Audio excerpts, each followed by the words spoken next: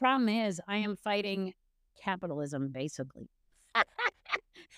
you know, that's not going to go away like just because a few people are grumpy about it.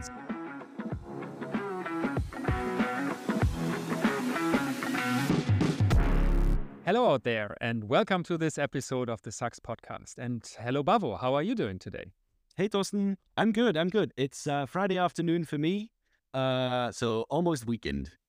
Yeah, and well, at least for us, it's Friday afternoon. For our guest, it's still, almost in the morning because joining us from the East Coast of the US today is Elizabeth Rosenzweig. And I guess most of you out there know her for her work because she is not only a UX and design researcher, but she is also the founder and director of the World Usability Day, where I guess most of us have been at least to one or two of these events. So good morning, Elizabeth. Good morning. Thank you for having me.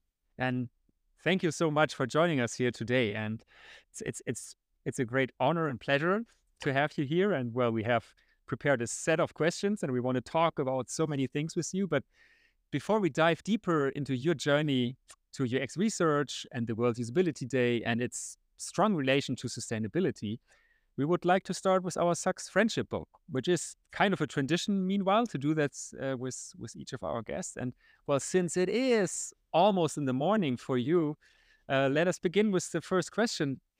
How does a perfect day actually start for you? Well, a perfect day does always start with coffee. And I'm a big fan of that particular kind of caffeine. And then, reading the paper, either online or in print. I like to know what's going on in the world, but I don't want to be checking it all the time. So I check it once in the morning to see if anything happened. Ideally, I could then take a walk in the woods and do my stretches and have a good breakfast. But generally, today I had a walk, did some stretching, and had an okay breakfast. So Nice. Close. As designers and as people working in digital space, we find ourselves behind screens a lot, obviously. Is there any places what is your favorite space to be outside of screens? Like where do you want to disconnect? Where do you go? Anywhere in the mountains and the woods. So when I was in college, I spent my summers at a hiking and rock climbing camp. And after I was a camper, I became a counselor and the trip leader. And I just couldn't wait. And we called it unplugging back. And this was before the internet. Still called it unplugging.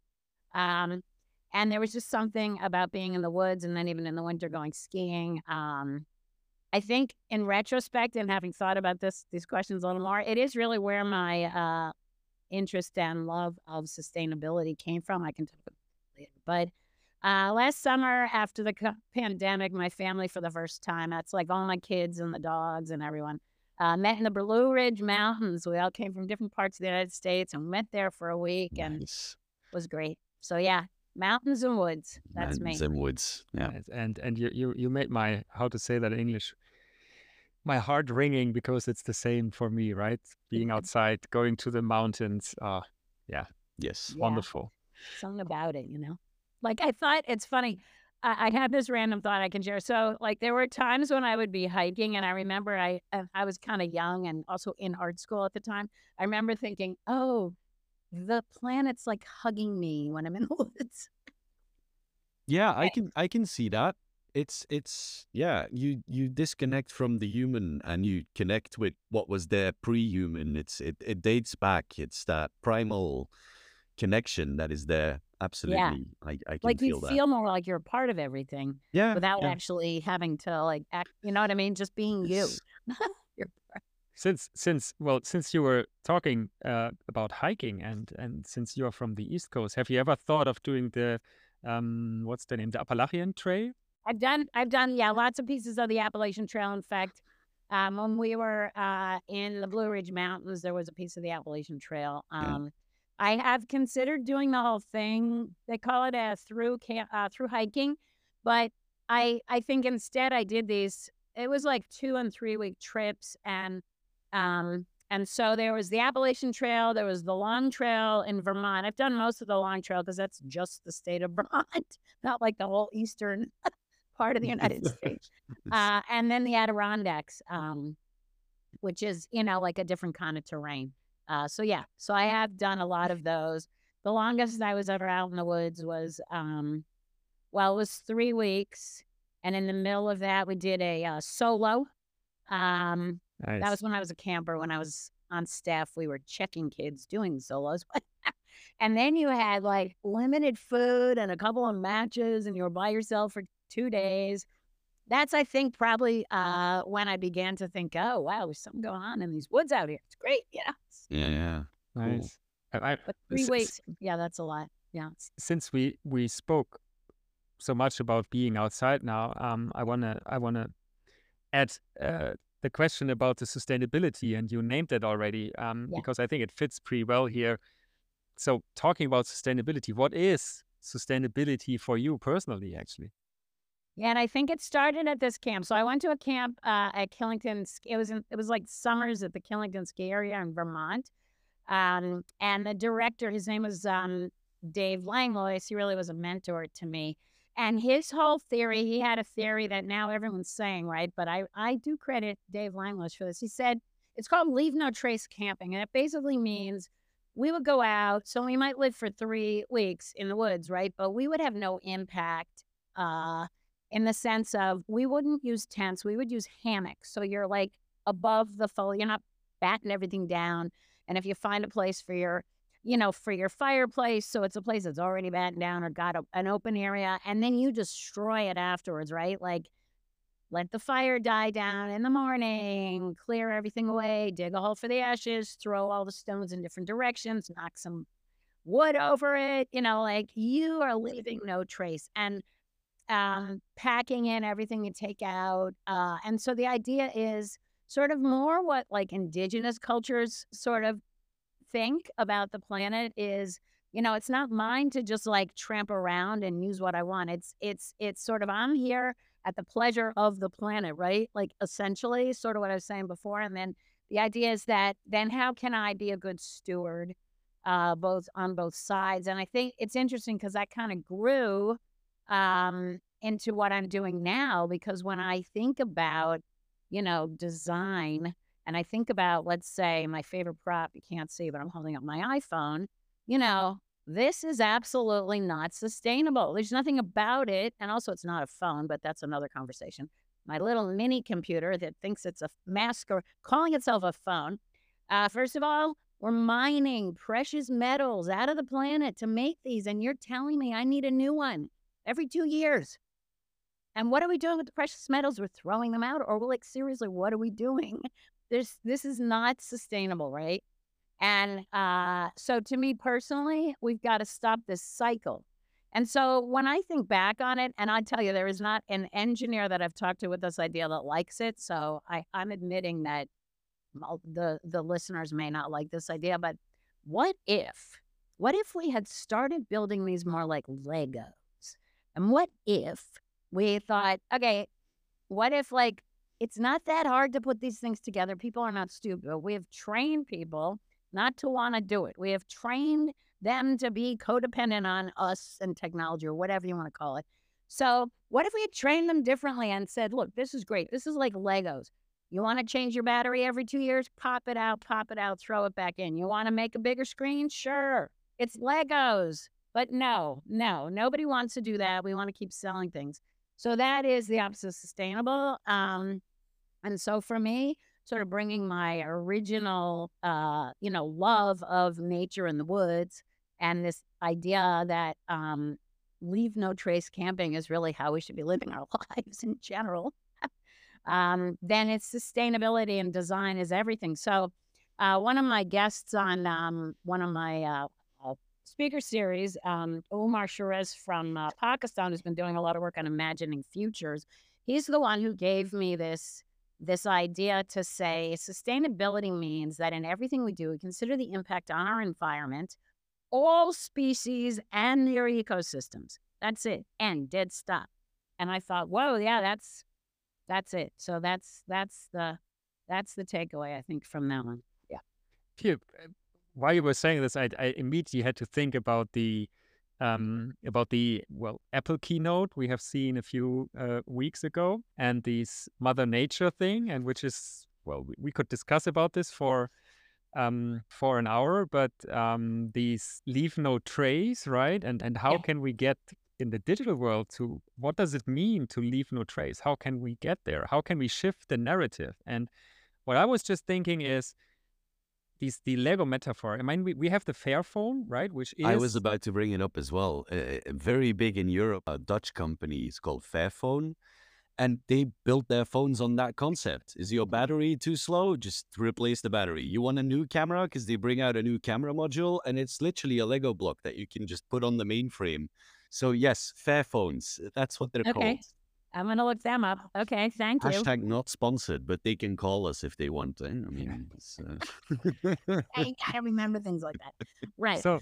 What I was thinking, and what I would like to ask you is, I think it's also the one thing is there is the companies building these things, making us buying new things. Well, and then there is also us, and maybe especially this is a problem also for UX, right? That the convenience for the consumers is so important, and I mean that's why people like Apple, right? Because everything is so easy. And how can we balance this more convenience for the user with, but what is the impact on the rest of the world? What do you think? Well, I mean, it's a good question because what I was saying is how I wished it would have been that we would have started, right? Like imagining had we started differently. And I was there when it started. So I feel like I do remember choices being made that were not in that direction. But here we are now today. And so what are we going to do? And it is a huge balance because one of the issues, and that's honestly, that's why I started World Usability Day. You want to know the truth? I wanted a usability revolution. Like, no kidding. Usability revolution. Like, why are people buying things that don't work? Why are people putting up with technology that makes them feel stupid? Why? Over and over and over again. Does that keep happening? Because we've trained people that way. So World Usability Day was at least trying to train people not to blame themselves, trying to say it doesn't have to be hard to use. Maybe I could buy something else or do something else. But we're fighting. It's like I feel like Pegasus is like pushing the rock up a hill and it keeps rolling back down on me because the problem is I am fighting capitalism, basically. You know, that's not going to go away like just because a few people are grumpy about it. So we've got to figure out how to deal with that. And the problem is, everyone, the entire world is focusing on a growth economy. And I'm not an economist, so I can't get down that road too far. But I do understand enough to say if everyone's always trying to grow, then we're never okay where we are. And if you travel, you can see, and you guys are obviously you're not from the United States, but this does happen in Europe, the growth economy, but still there are places, even in the United States and Europe, where you can visit people and they say something like, I'm not working all the time because I want to have a balanced life. I know I could be a millionaire, but honestly, I'm okay with what I have. And that is a better place to be on the planet. And I can focus my energy. And I sort of say this with myself, with my own career, like I would rather do work that is like leave no trace camping. And so when I'm out of there, okay, so first I've caused no damage. That'd be a great place to start. Yeah. And if we could all just say that, like even developers, and like now sometimes, in my teaching and my work, I talk to computer scientists and nobody ever tells them that. But I feel like saying, okay, guys, let's start off with do no damage. And some of them are like, oh, what are you talking about? I'm like, yeah, we're going to have this conversation right now. Because sometimes you do things you don't realize the impact. No, it's true. I agree. And speaking of, and you mentioned it in your answer as well, is at the end of the day we're human and we're corruptible by nature. We will always choose the path of least resistance because it's easier and we like it, efficient and easy. And it's something that we in this podcast really try to also emphasize is that human factor. And so the final question of our friendship book we fill in every time is what is your guilty pleasure in terms of sustainability? We all have one. Yeah, we all like to be perfect. And I'd like to tell you that I have a compost pot. You can't see it on my kitchen, but you know, when it's raining outside, sometimes I'll throw the compost in the garbage. I'm like, yeah, I'm not going outside today or whatever, right? So there's that. But honestly, I think as I think about it, the worst one that I am actually trying to change, so I'll admit one that I'm trying to change. So I live alone most of the time. I'm single, and I do have grown children who come with their families. So I either go from like just me in this, which is great, by the way, in this big house, or like people, dogs. But when I'm alone, sometimes I'll do takeout, like a lot of takeout. But then I end up with all these plastic containers, and I think, there's nothing about this takeout experience that makes me feel good about sustainability. I have a garden, I have a compost thing, and I'm like getting someone to like drive food over to my house. That's my guilty pleasure. That's the one. And I do rationalize like, oh, for my health, I should have a healthy meal. You're just gonna eat peanut butter and bananas or whatever, but still I could make honestly, could also make a salad. I'm not just so yeah, guilty pleasure. Lots of takeout with plastic containers that can't be recycled. Also, that's just the worst. Yeah, but as Bavo said, right? That's the thing. We are all human, and I think this is also an important message, right? That we can do a lot of good things, but there will be, I guess, almost no person on the whole planet who is doing everything right. Maybe there's one person out of 1 million, maybe, but right. Yeah, I mean, because it's like sort of like thinking about every day what I can do, and then like over the course of, say, your lifetime. So I feel good about the over the course of my lifetime part. But sometimes there's days, but things are tough, right? Like some of us, like I have elderly parents at the moment, and there's a lot of attention for that. And so sometimes I'll get myself takeout, like you gotta, I get that. right? I do the same. My parents make myself a salad. Yeah. Absolutely right. Balance is really I feel like the most important thing, because if we get off balance like that, then we do make mistakes, and we do rush, and we do say, ugh, I'll just drive over to do something that could be a 10-minute walk, but I'm like, cranky, like things like that to me is also. I think the important thing is, and I think Trine Falbe, who has been guest here, said it very well, that in many things is not about thinking, how can I make everything right? But it's more, okay, how can I get a little bit better until, I don't know, the end of the month, until the end of the year, right? So switching this perspective, how to get better, and looking on these things and focusing on what can I do better, instead of looking at there are so many things I do wrong, right? Because then we will make no progress at all. And we need to make progress. Right. And you have to it's interesting, because one of the chapters in my book is all about failure. Like, you have to embrace failure also. So you have to say, look, I made a mistake. Look, this isn't great. Look, this failed. And then not get stuck in that. So it's sort of like, talk to any like practicing clinical psychologists, then they'll say, change is made by incremental behavior shifts that are sustained over time. So you could miss a day or two, you could like whatever, but then get back on it and keep trying it. And then that's how change happens. So, I kind of think about that in the big picture of our work and World Usability Day. And it just helps to, like, it's a big picture way of thinking. And so I think or growth mindset, if you will. All of those things help with, also being kind to yourself. And a friend of mine once explained it to me. It was in the context of doing regular workouts. And she said, most people tackle it from, I must do 3 workouts a week. And she's like, you should reverse that and say, I can't go 3 days without a workout. That's the better way of looking at that problem statement. Not, I need to work out Monday and then Thursday and then Sunday. Like, no, you can't ever go 3 days without. So you can skip a day, sure. I mean, it's an interesting way, because I have a similar approach, just slightly different. So also, if I want to start a workout and not go the whole hour, whatever the heck, okay, that's fine. Do 20 minutes today. You want to do 20 minutes tomorrow? Do it that way. Do it that way. You know what I mean? Like, you have to work with your own rhythm and your own like nature. Like, so some people say it that it's like, you got to know how to motivate yourself too, which is honestly a lifelong lesson. Yeah, that's the thing, right? It's not a one-time sprint. but it's a marathon. And maybe speaking about the marathon, and since, as I already said, I think most people know you for your work establishing the World Usability Day and have visited 1, 2, 3, or many of these events. Maybe you could share with us, how did it all start? How did the idea came up? I mean, it's a long journey, right? World Usability Oh Day yeah. is there Oh yeah. almost my whole career, I think. Oh, no way. That's awesome. Almost, I think, right? We're going to So celebrate our 20th anniversary next year. So yeah, I there you think.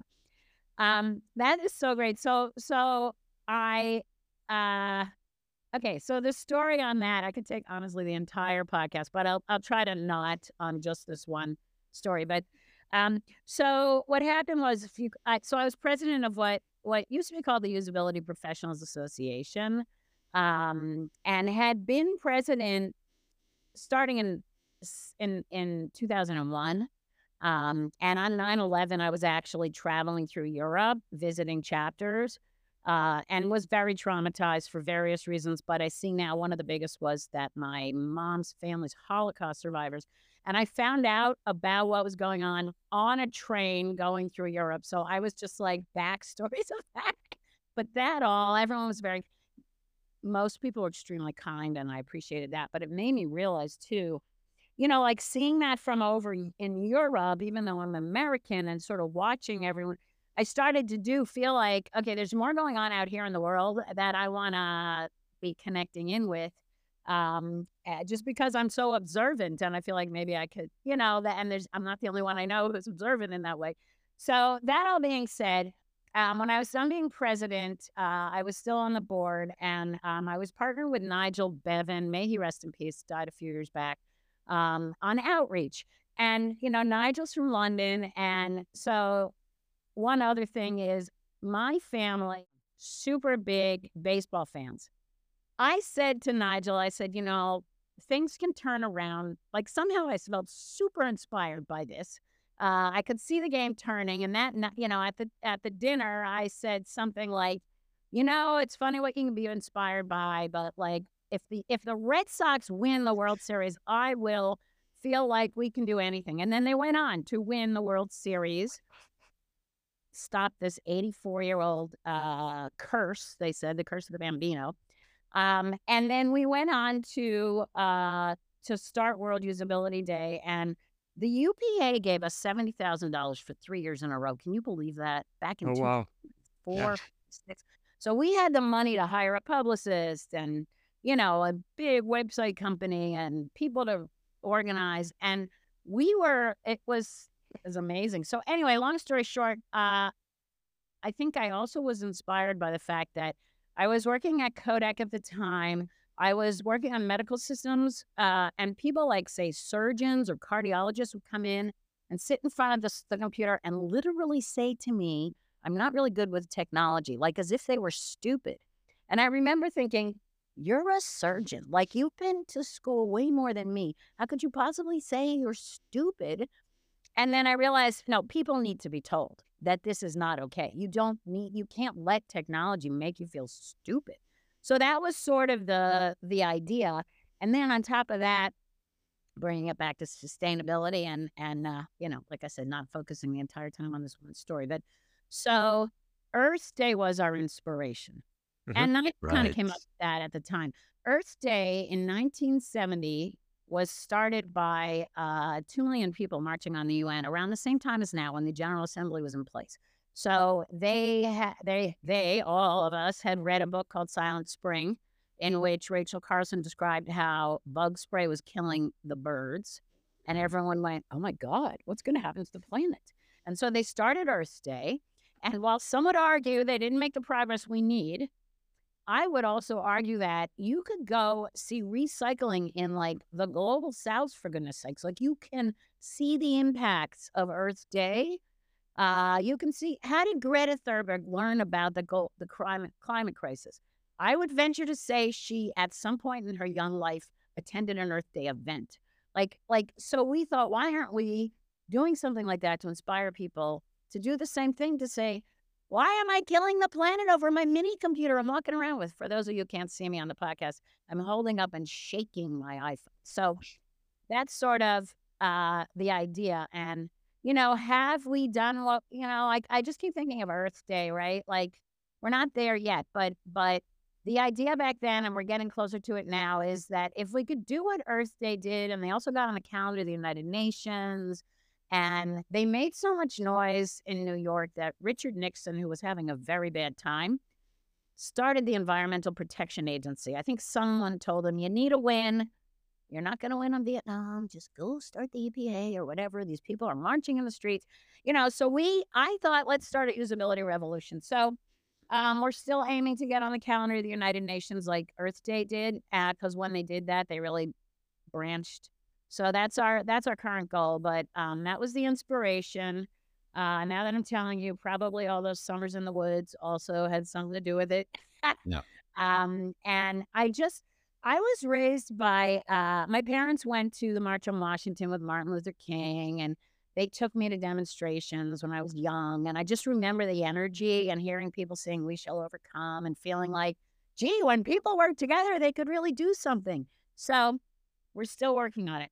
But that was the inspiration. Very long way of answering that. Yeah. Real quick, for the listeners who have never experienced the World Usability Day or the concept and have never heard of this, I imagine they don't exist, but let's say hypothetically they do.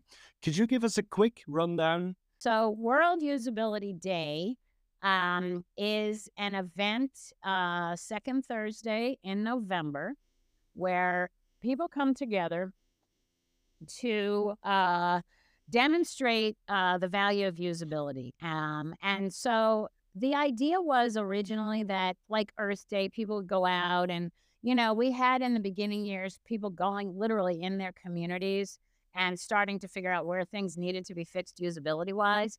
And I think that worked when we had a huge budget. And also it was before that the dot-com bubble burst.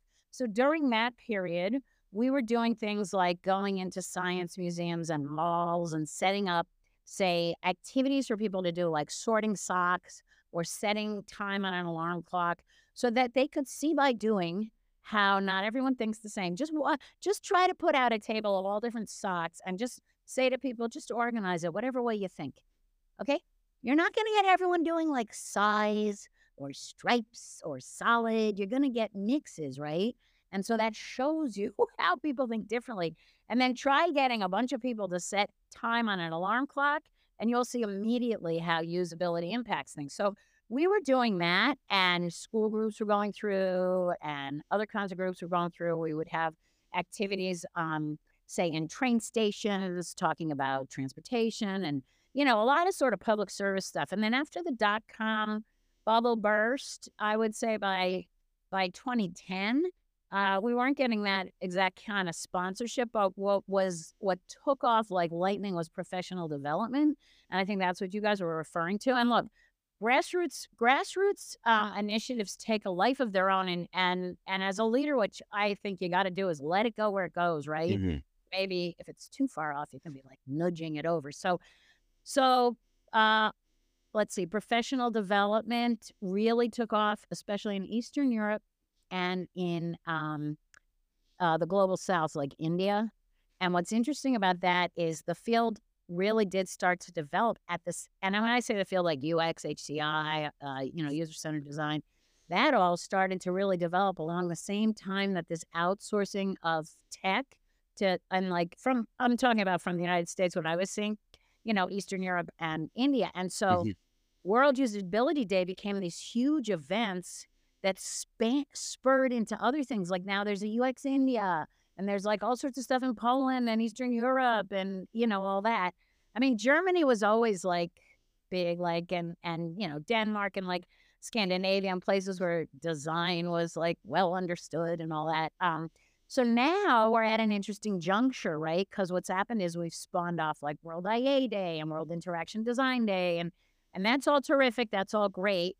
But sort of now coming back to, the everyday person. So again, right now you'll see in November, it's November 9th, second Thursday of November, there'll be events all around the world. There'll be podcasts. There'll be stuff in cities. I believe Germany maybe has 10 countries. Like some, there's stuff happening, and we're trying to aggregate everything so people can say, oh, like this has happened to me a few times. Oh, I'm going to be in this country at that time. What's happening, or who can I talk to get something happening? And so there is a sense of, oh, what's going on that day. But we're also trying to extend it now throughout the year. And so we partner with some other communities, which we've been trying to do. So we have a design challenge that's now being sponsored by HCI International. So last year was the first year in person that we were on a stage in Copenhagen with a couple thousand people giving out awards to live people. It was so great. It was like, wow, we so fun. And we're also working with SIGCHI and UXPA, IDXA, a bunch of the other organizations to do like online events. And so we're trying to and Plain Language Association and the International Graphic Arts Association, and to really expand out of just this little community. And so that, I hope that answered your question. I know I told you there I would sometimes go lost. And let me add there for our listeners out there, and so by saying this, I'm also putting a little pressure on us, Babu, actually. For this year's World Usability Day, we also plan to do a SUX event, right? It will be an online event. So at the time you out there listen to this episode, we will put the link to the event there, and you can find it and hopefully join us. And stay tuned on this.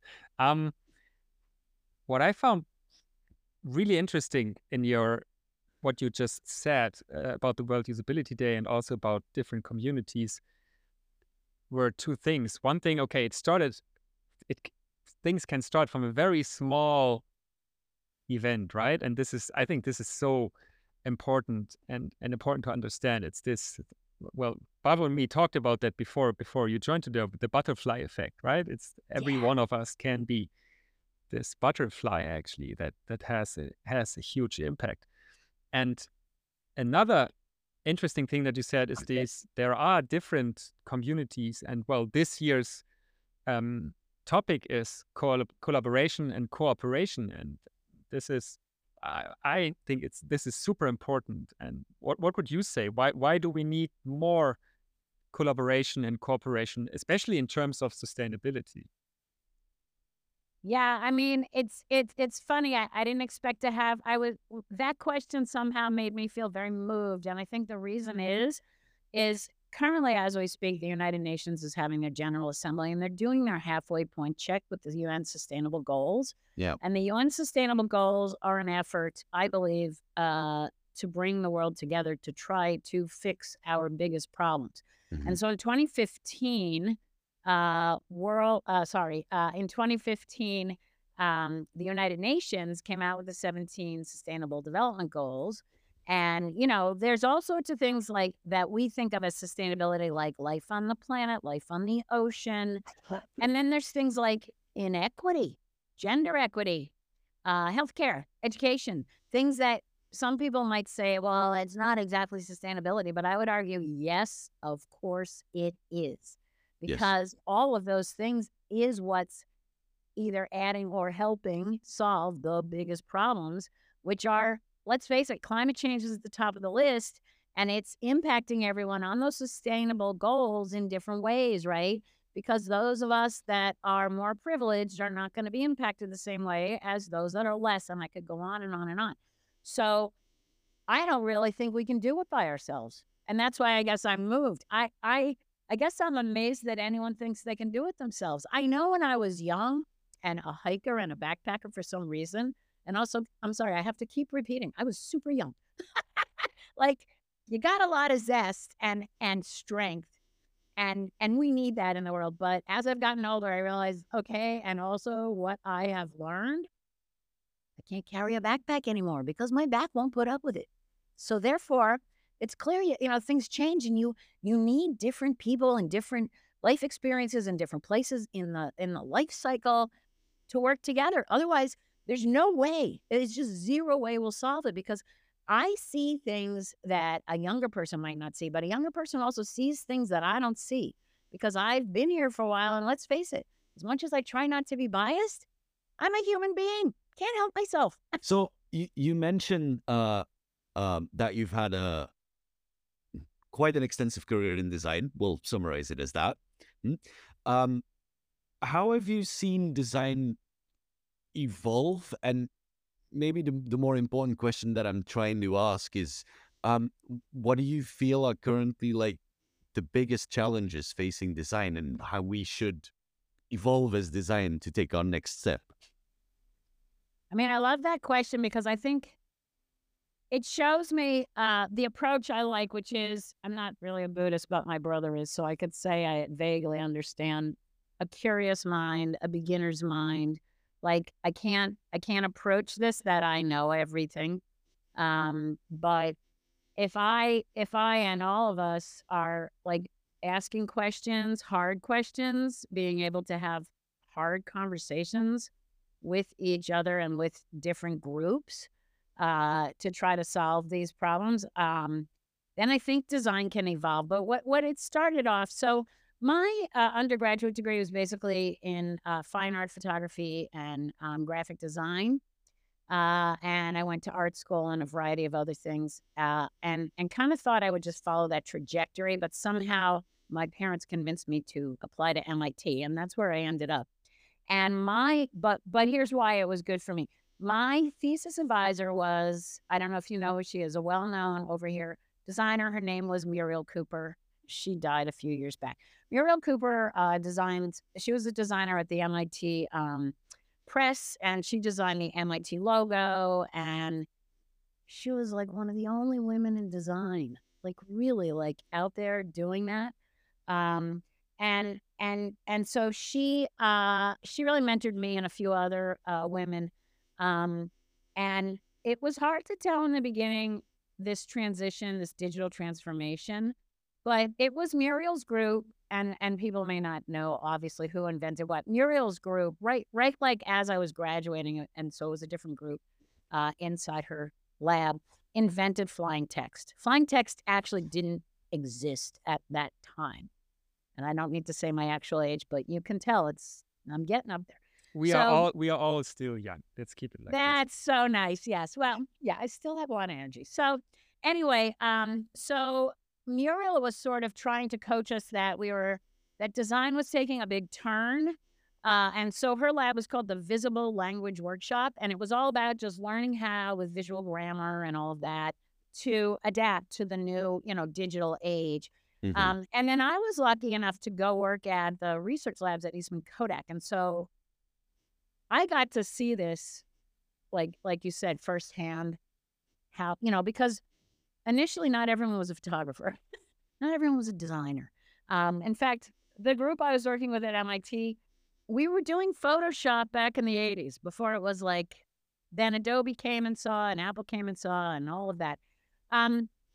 So I think what happened is that the shift now, and I don't want to say bad or good, but what I've observed. So now anyone can be a designer, anyone can be a photographer. And that's that is what it is. It doesn't mean anything good or bad. But what happens with that is that people who maybe say like me, who went to a lot of schooling on those subjects, kind of, and maybe I'm amazed sometimes what people can do and what can't do without training or whatever we call, and so again, with this curious mind, I kind of have to think, well, what is design really? And then for me, it was always design. And then it became design research when I went to MIT, like in my world of where I saw. Mhm. And there's still groups like iRobot, they call their team design researchers. Like it still exists in pockets. But to me, the challenge is when everyone started to decide that we had to divide up our very little pie into even smaller little pieces. And that is our challenge. We're like cannibalizing ourselves. We're saying, usability is not UX. CX is not UX. I could go on and on and on. IA is not UX. IA is not usability. IA is not design, whatever. And to me, that's what troubles me the most. And that's why I started World Usability Day, or I was motivated because Usability, everyone understands. You could talk to someone on the street and you could say, do you think this is usable? And they would kind of know what you were talking about. If you said, do you think this has a good user experience, or what's your customer experience? Okay, right over their head. What are they? The average person. I'm thinking about the average person. So for us, we as designers are splintering and little siloing. It's not helping anything. And that's Hmm. my biggest concern of where we are today, because that already happens with engineers. That already happens with psychologists coming in. And so now we designers are not only doing it with those people, we're doing inside our own community. And that's, I think, maybe at the end of the day, why this was such a moving question. It's breaking my heart. And I'm not kidding. For Mm. me to talk about usability and to be told it's not important anymore, it's a tiny piece of the user experience, honestly, it makes me sad, because I feel like there's a gross misunderstanding. And I don't know why, or like, I just don't think it's going to help us to keep going down that. So, Hmm. not everyone thinks that. Certainly, those even in the World Usability Initiative don't. And so, like when I feel frustrated or sad, then the solution for me is, well, first, after my dad's a psychologist, I've studied psychology. First, you have to sit with the feeling for a few minutes and Hmm. just be a human, but don't spend too long sitting and then figure out what to do, right? And so that's where I keep coming back to World Usability Initiative. I keep coming back to sustainability in the way that I see sustainability, like the 17 Sustainable Development Goals. And I feel like then there's hope, and that design is all of that. And that, I'll keep working on that. That's sort of my Yes. way to work it through. But yeah. Do you feel that we're still doing good as design? I thought so until until this last year. Sorry. This last year, I was reading a report, Jacob Nielsen, I think now he's stepped into a new role, right, in his company. So he's like Hmm. writing a lot. And I read something on his blog recently where he thought things are going to be fine for our community. But one thing that he said that made me think, well, maybe we are getting worse at the moment. So he said he saw a big bloat in jobs in 2022, which is fair. I saw that too. Yeah. And that now we're down 73%. That's a 73% loss of jobs in the UX community in Hmm. this last year. And I see that. I see that too. So that makes me super uncomfortable. Not just like, oh my God, will we have a job? No. Jacob Nielsen said he thinks we'll have a job, and so do I. I don't think that's it. Because look, I lived through the bubble bursting in 2008. 2001 wasn't great, I got to say. Like, one thing about age is you can look back and say, okay, I will derive strength from the fact that I have been in bad situations before and worked together with other people and somehow figured it out. So Yeah. I don't think we're in good shape. I'm not going to lie. Hmm. It's really on top of everything else, we have a mental health crisis in the United States, and I'm pretty sure it's all around the world, not just in the United States. And that's very, very scary to me, because when you get to the point where people are having mental health crises, that I believe we can track back to all this foolishness that we're, not working together. And like, to me, that's discouraging. And that's like you're talking about a human soul that can't like get up and keep going, right? Like I was Hmm. saying, bad and then get like, and so if we have a crisis of people in that state, then we're in bad shape. Like, Hmm. we're in bad shape. That's Hmm. just it, right? And how has design contributed? Well, we didn't win. How about that? I mean, I'm not In saying, what oh, way? we know everything, but if you look at our field, we are not just one point of view. We're a combination of fields, which is partially why I feel so positive about us. I'm all about talk to anyone who's taken any of my research classes, and I will always say you got to triangulate your data, right? You got to have more than one opinion. 3 is to me the minimum and the Hmm. best. Yeah. And so if we think about that, we think about our field of UX, and we have 3 different fields merging. We have engineering and that giant field, not just software engineering. When I was at Kodak, I was building cameras. Cameras, like we had to make them heavier and make them have a noise because no one believed it was a camera because it was digital and quiet and light. So technology, engineering. That's one field that's merged with us. And then straight up design that goes all the way back to Leonardo da Vinci. It goes all the way back to the caves of Lascaux. I'm sorry, but it does, right? Okay, people are Absolutely, communicating. I agree. Amazing that they did something that we can see so much later, right? So design started, let's say, with them. That was in my graduate thesis, by the way, and I got a lot of pushback. But anyway, keep going. And then we have psychology, which brings it all together. That's the human factor. So I feel like our field will be okay. We just need to get past this plateau Mhm. that we're in. And the only way I see us doing that is by working together. Yes. Do you think maybe, so listening to what you said, so I personally, well, I see a lot of opportunity and I see a lot of power in design. I think the problem that we have is that maybe for too long time we have worked in, let's say, in boundaries that other people set for us, right? So the business set boundaries in which we had to operate and to work. And maybe the question, and that's where the jobs are lost right now. Still, I think the way designers think about things, problems, is maybe crucial for saving this world and society, and Yes. right, this systemic approach of thinking about things, that is what we need even more. And maybe the question is, how can we as designers break these boundaries that have been set? How can we evolve from them? But do you have an idea? I mean, I wish I had a ready idea. First of all, I love the analogies on it, and I think you're right. I think because we have this kind of training and understanding from a systemic approach, because that's what it is, and it is like, but we've got the understanding of psychology and the engineering and the design that's always been design is the Mhm. glue that's holding that together. But I've noticed in the last year, especially.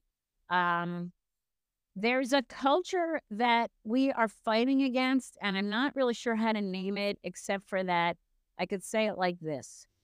And I don't mean to be political or insulting. Just an observation that I am making is that I see a lot of vice presidents that I know, presidents of companies, CEOs, and they just want to be Elon Musk. They just want to have a lot of people reporting to them. They want to decide what they want to do. They don't want to have to talk to others. They don't want to have to talk to subordinates to try to figure things out. That takes a long time. That slows them down. And whatever the reason is, they haven't seen the value. And they need, it's like getting stakeholder buy-in. But what we're fighting against is that we care about something that they may not actually care about. But Mhm. they may actually just care about the bottom line, some CEOs, some people in companies, and that they find that this stuff is irrelevant to them. It's not a priority to them. So I think that's more of a human problem. And how do you, and that's like also what led us to where we are, why some people feel like it's okay to just like consume, throw out, consume, for example. I'm just Mhm. and that feels okay to them. It's not bothering them. They are not in the global south. They are not somewhere where it's flooding or whatever. Yeah. So how do they get out of that mindset, and what can we do to show them? And so I latched on to the United Nations Sustainable Goals. And look, I'm not like saying the UN's perfect. I have family in Israel. I have people on both sides of the fence there. That I'm not going to lie. Like, I'm not saying the UN is a perfect place, but it's all we have at the moment to work with, Yeah. right? And then all these like Mhm. podcasts and meetings that we all get to do with each other, but in terms of the global stage. So how do we impress the people on the global stage, right? Like, to me, that's why that has to be a solution, because there's some cultural problem here. And it's bigger than design. So I do think, I really truly, and not just because I'm a designer, think design will solve the world's greatest problems. But I think we have to lean towards our psychology hat a little more right now and figure out how we get other people to care. Mhm. Because it could be one of the biggest problems we have. And That's that's what we have to put together. that's actually one thing I believe, and I also well, whenever I go somewhere and do a talk or workshop, I think it's so much about, well, on the one hand side, okay, it's about tools and concrete things that you can do, but it's maybe even more about changing narratives, right? And Yes. changing narratives from what it has been and creating new narratives to convince people. And I think this is something we maybe haven't thought about enough in the past years, and that's something I learned over the past years as well, how important these setting new narratives, Mm-hmm. Wow. replacing narratives that have been in place for maybe decades, right? And saying, no, there is another way to see it. And how can we do this? And how can we help as designers? And how can we change these narratives, right? Okay, you just gave me a great idea. What if we workshop that? So, like, at some point, and honestly, it's going to have to be in the future because I don't know about you, I'm booked up like a few months out. What if, let me just throw this out there. What if we came together, at least World Usability Initiative and SUX, you guys, and put together an actual workshop. So what do I mean by an actual? Sort of like the speaker series, but we don't even have to call it that, or we could, whatever. Mhm. Again, what if? So we do a workshop where it probably have to be 2 hours online, Mhm. at some time that isn't horrible for everybody. And then workshop this idea. So like, what if we change the narrative? What would we want the narrative to be? How do we visualize the narrative? What's a good narrative? And then we may not probably get to this in 2 hours. So once we think about what that narrative is, then we can have a follow-up. Okay, let's figure out how we get there. Then we could loop that back into a million places. Mhm. But I think we have to, that's what I'm saying, like work on things together. And I never thought of that. And that's why I'm so excited. Like just talking to you guys gave me a whole bunch of new ideas. So anyway, we can follow up on that later. But yeah, we got to Yeah. change the narrative. We have to change the narrative. Yes, I agree. Yeah, exactly. So I've been consulting a lot of companies. I've been through a lot of design agencies as well, and um, this might be a bit of a hot take from my end, but I feel like the main thing it usually boils down to is instant gratification, which is I want my profit next quarter, and that's all that truly counts. And I want my thing immediately, and I don't want to. Yeah, and it kind of boils back to everything where you say, oh, UX is just usability. Yeah, that is the instant gratification side of UX. Usability is a byproduct of good UX. The same with I walk into these companies and they're like, yeah, we want to reduce the clicks. I'm like, that's fantastic. I suggest you find someone else.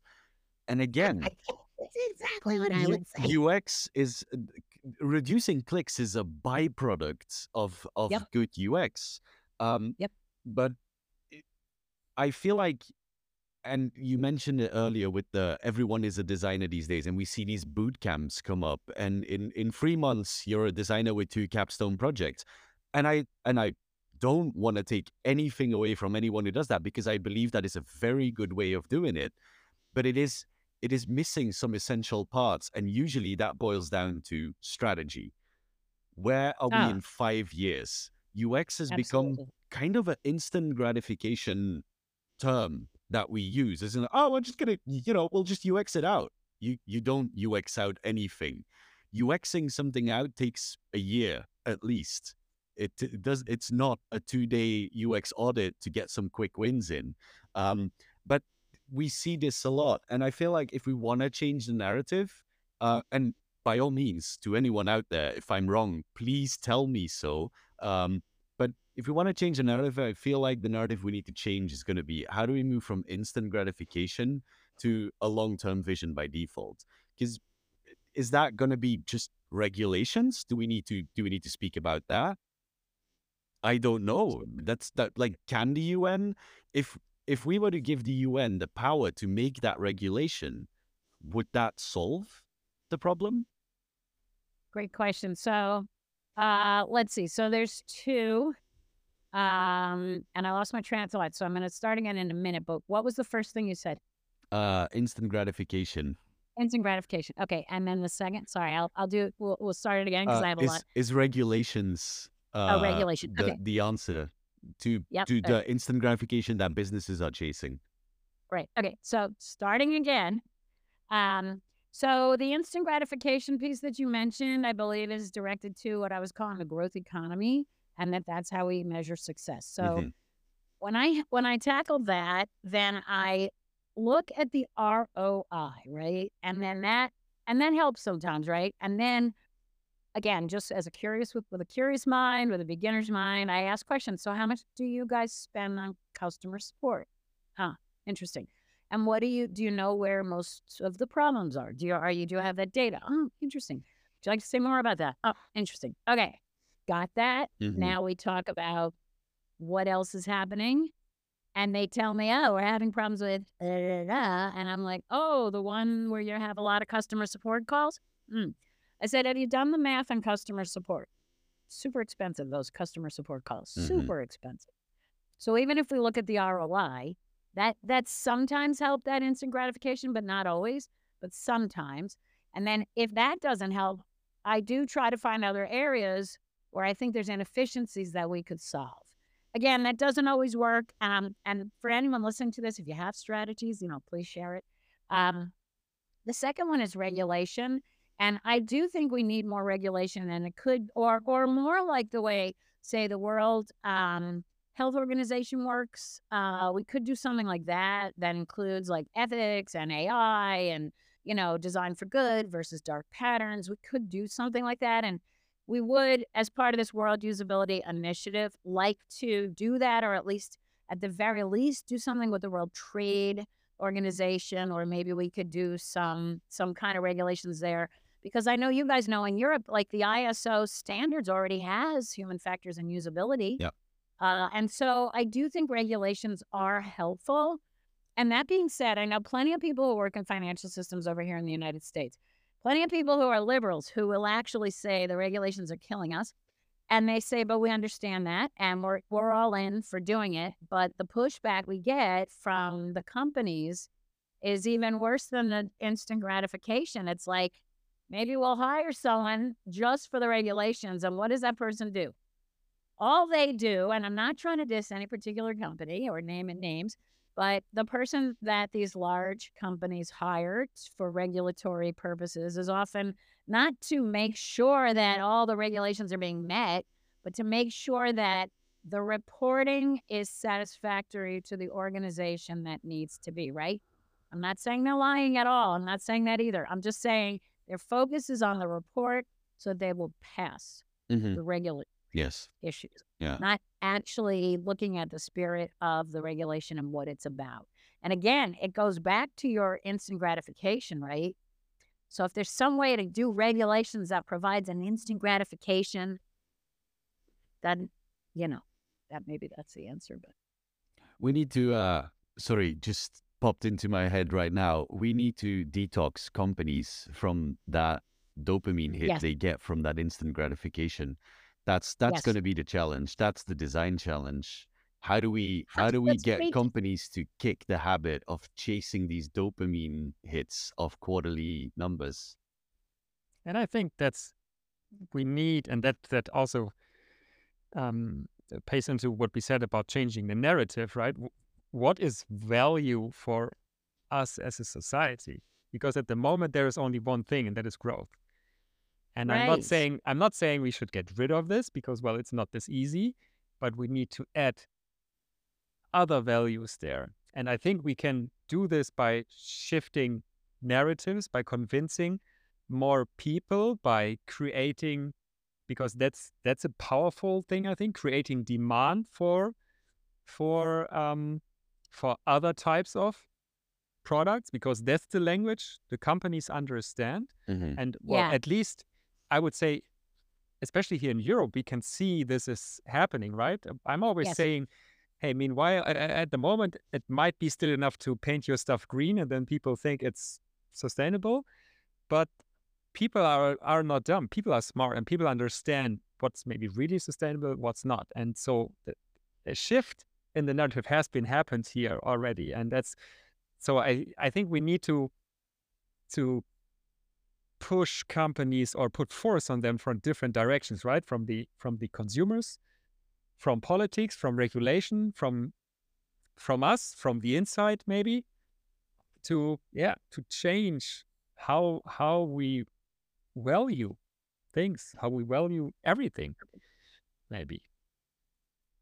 Yeah, I mean, I think Europe is doing a better job probably than any place. And I'm saying that too, thinking of smart cities, for example, because I was in Copenhagen over the summer for the HCI International Conference. And, I travel a lot. And what I loved, I mean, and Copenhagen is like named a smart city by whoever named smart cities. I'm not sure. But we had a bunch Mr. of Smart, I assume. Sorry, it was glib. But Copenhagen is a smart city, and how do we know? I mean, one thing was I was able to get anywhere on public transportation, and it wasn't that hard. And I can't say that of my own city, Boston. I'm sorry, I cannot say that of Boston. And here I was, in Europe, and it was easy. And even if I made a mistake, it was easy to correct. And I don't just mean getting off at the next one and turning around. Like, I wasn't charged a lot. I made a mistake. There was no impact on my ticket, actually. I just, and I think, and people ride bikes in Europe to work like regularly as a thing. And I think that, so I do feel like Europe is ahead. And so maybe there's more there we can sort of pull out. And I do love the idea of changing the narrative. And so, I'm all in for doing more on that and working together on that. I do think a workshop, like workshopping that, might not be a bad idea. Yeah, I mean, Let's do this. Yeah. Yeah. And then sort of thinking of like places, you'd have to go through and think, and I know we're going to end soon, so I'll just wrap this one story and you can ask me other random things. But, like if I was going to do a workshop like that, I would balance it with, say, people, from Europe who feel like, okay, maybe we're ahead, or like we understand, or like what it's like to live in a city where everyone's riding their bike, or like stuff like that.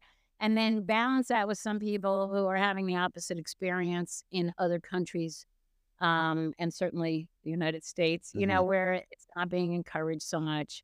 We're being encouraged to get in our car 1 or 2% at a time and drive around and sit in highways for no good reason. Yeah. And so like, how do we solve that? That would be a fun. That would probably. I think, I mean, I agree with you that on these things, maybe we in Europe are ahead. Still, it is a big fight that we have here, because there are a bunch of people who more want to have it like the American way of doing it. I know. And just one example came into my mind, and that's, well, maybe that's also a thing I talk a lot about is, well, cities, right? And how we build cities that not for us, the people, but for cars. And one of the thing I really like, there are a few people who do projects where they just took pictures of streets, erased all the cars, and showed how the street could look, right? And that's a perfect example for how design can change a narrative, I think. And finding these, well, it's not a loophole, these ideas where you can simply, but very powerful, show people, hey, look at this. How could you think this is bad, right? And there will always be a few people who still think this is bad, but it's not about these few people. It's about the majority that maybe does not think too much about it and getting them. Yeah, it's that famous adopter graph that we need to keep into account. And I've heard you say it a few times, both of you, with like Europe is ahead. And I find that a rough word. I'm split in the middle. My wife is American and I'm European, so I'm definitely on the fence here. Because I do think that there is other areas, especially in like social construct and other conversations, that the US is miles ahead of Europe. Yeah, absolutely. But that's a topic for a different conversation. I'd love to go into that, but we don't have time right now. But yeah, absolutely. What I do say, two things. One, I think we might just be further ahead in that adoption chart, not necessarily doing better. We're just you know, while the US might still be in the early adopters, we're in like the next phase, which is, if I recall correctly, early majority adoption or something like that. And then secondly, I feel when it comes to problems like this, and this I really want to emphasize, is that it doesn't matter if Europe solves the problem if the rest doesn't. Agreed. Agreed. Oh, and if That's it what doesn't it work, could, yeah, exactly. Like it's fine, but until everyone is safe, no one is. And so I it agree. doesn't matter. We need to figure I this on a agree. And the global truth scale. is, yeah, sorry I interrupted you. It's fine. I mean, the truth is that until there's no difference between the global north and the global south, we're also not going to really Yeah. solve it, right? Because we're sitting here as we're talking, I'm sitting here thinking, oh yeah, we're debating whether Europe is ahead of the United States or not. But have we discussed Africa, for example? Mm-hmm. I mean, seriously, like again, this is privileged people talking to privileged people, Absolutely. and as long as we name that, I'm okay. Yeah, absolutely.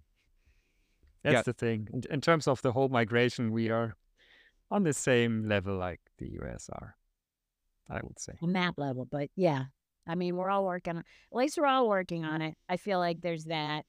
And then just to give a little perspective too, you know, like having you know, parents who've lived through world wars, and again, my mother's family's Holocaust survivors. Like I try to take the big picture, and I see how things can change. And I'm not trying to just, by the way, pick up Germany, but I have spent so much time in Berlin recently because my kids were there for like living there or running a marathon or whatever.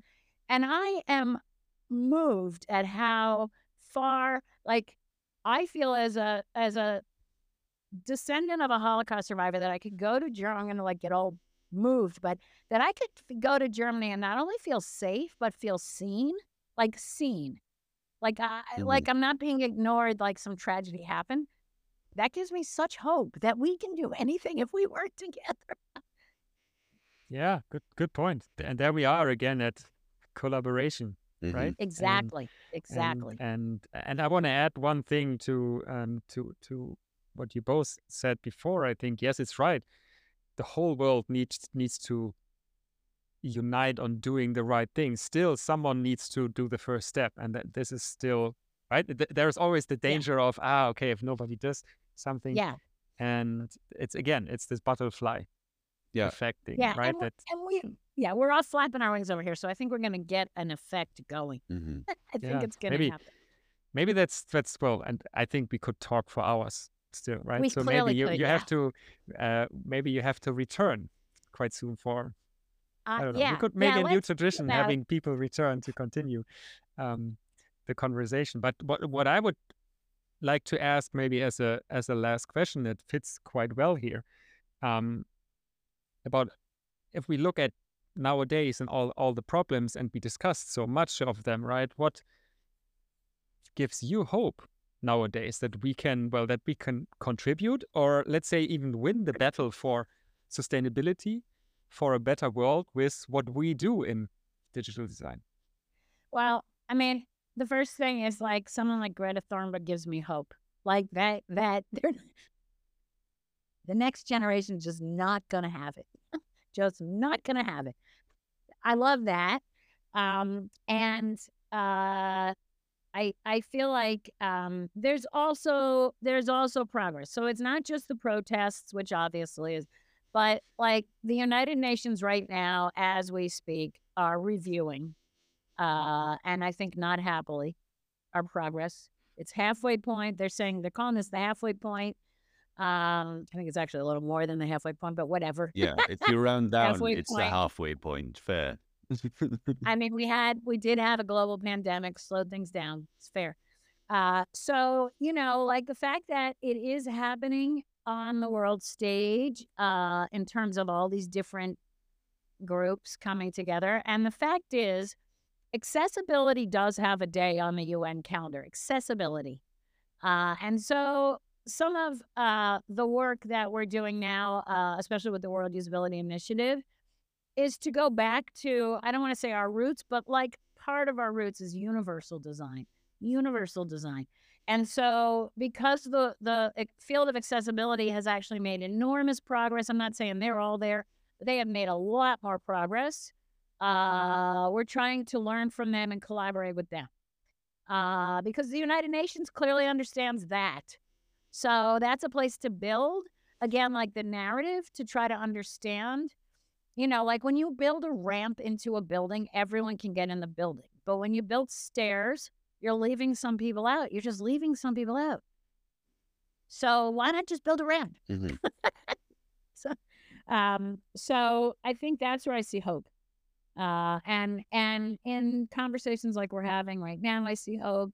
And the fact is, World Usability is going to kind of observe its 20th anniversary next year. And I got to say, that is amazing. That gives me hope because there were times like I'm a single mother. I was raising 3 kids on my own for a while. I kind of couldn't really pay attention. And people around the world just started to notice. And like in Germany too, like they were like, what's going on? Oh, how can we help? And here we are today, and those kids are grown-ups. One of them's helping me with the website now. It's like things keep going and we are all like working together. And though we've taken some big hits in different ways, we're still here and we're still working together. And so for that reason, I feel like there's hope. So well said. Things keep going, and we need to keep them going. Elizabeth, thank you so much for joining us here today. And I think I would love to continue the conversation. So really mean Definitely. it. Let's see if you maybe next year come back for the second episode. I'll come back and I want to do a workshop with you guys. So we'll follow up later. We will do that. And to the people out there, stay tuned. So you Yeah. see, new idea was born here, and we won't wait until next year doing that, I'm assuming. Yeah, So- not but yeah. Now I have a wedding coming up. That's what personally I'm looking forward to. My older son is having what they're calling wedding 2.0 because they had a COVID wedding. So that and World Usability will keep me busy till later in the winter. But yeah, we could talk about it then. Sure. Wonderful. Once more, thank you so much for being with us here today. It was really inspiring. I think we got a really deep conversation. I really enjoyed it, and honestly, it was an honor to have you here with us. I mean, you are, as I said, World Disability Day is there as long as I can think back. Wow. My whole career. Thank you very much for being here with us today. Well, I really appreciate what you just said, and I was honored that you asked me, and I had such a great time at chatting with you that I this kind of thing just encourages me to keep going. So thank you for that too, and for the great idea that came up. Thank you for that wonderful feedback as well, and well, also thank you as well to all the wonderful people out there who listened to this episode.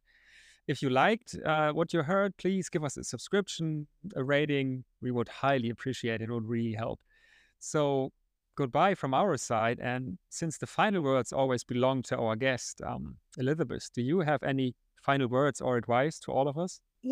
My final advice is this. I think we should work together because I don't see that we have any other choice. But I think by working together, we can also honor the differences amongst ourselves, and that ultimately, I was raised that if you can help someone else be the best you can be, then you can be the best you can be. And so that's why we should work together. And so I just hope everyone can work together and help each other be the best we can be. The SUX podcast is brought to you by the SUX Network, a non-profit initiative and network that drives sustainable and responsible UX based on the United Nations Sustainable Development Goals. Hosted by Torsten Jonas and me, Bavo Lodwax. Edited by me, Bavo. Support by Isabel Pettinato. We'll see you next time.